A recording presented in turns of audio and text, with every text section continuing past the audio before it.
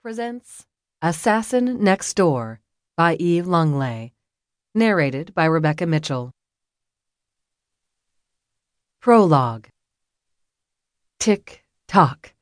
Time passed, sluggishly slow, probably because he remained all too aware of it. Calvin hated waiting. However, some things just couldn't be rushed. Who'd coined the phrase, "kill it once, kill it right"? Didn't matter.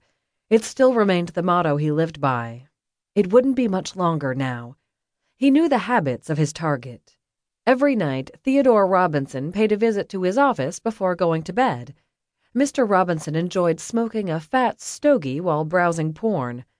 The information came courtesy of the maid Calvin had bribed. A peek around the office confirmed it. The lingering smoky scent and the history on the laptop gave Mr. Robinson's vice away.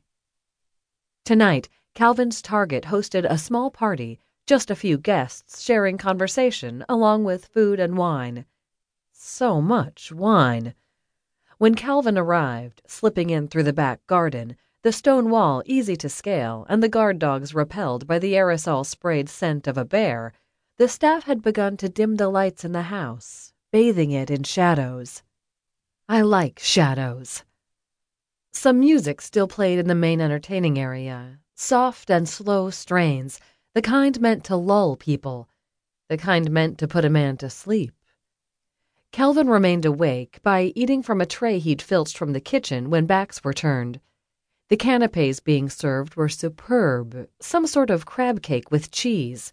The wine, though, was a rather cheap offering. Not that it mattered. Calvin never drank on the job. While he chewed, Calvin catalogued the rather boring space in which he chose to wait. Mr. Robinson had old-style views on what an office should look like. Decorated in dark wood paneling, the room held bookcases full of pretentious leather-bound titles. A carpet of dark colors and thick weave hid the gleaming wood floor. Stuffy and overbearing, the room seemed a pompous attempt to appear wealthy. Personally, Calvin preferred a light and airy space for when he worked at home. At a creak outside the door, Calvin straightened from his slouch and readied himself. The door opened, and a rather corpulent man crossed the threshold.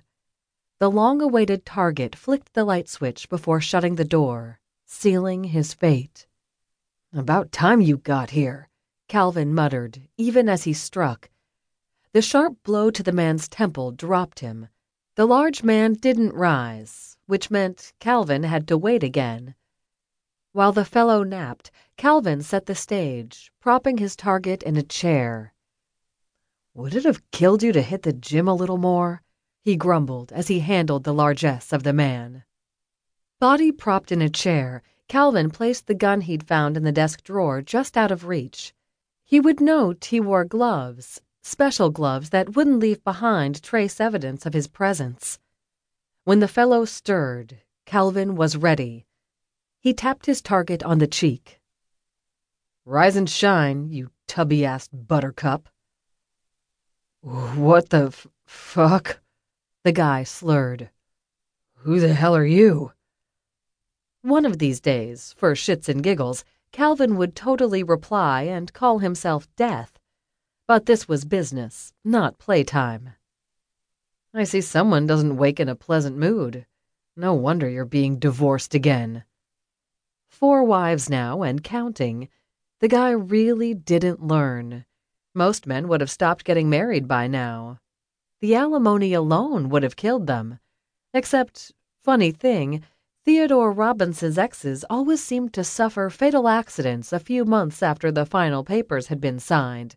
Foul play was suspected, but never proven. Someone's rich daddy didn't care about proof. His little girl was dead, and he wanted vengeance.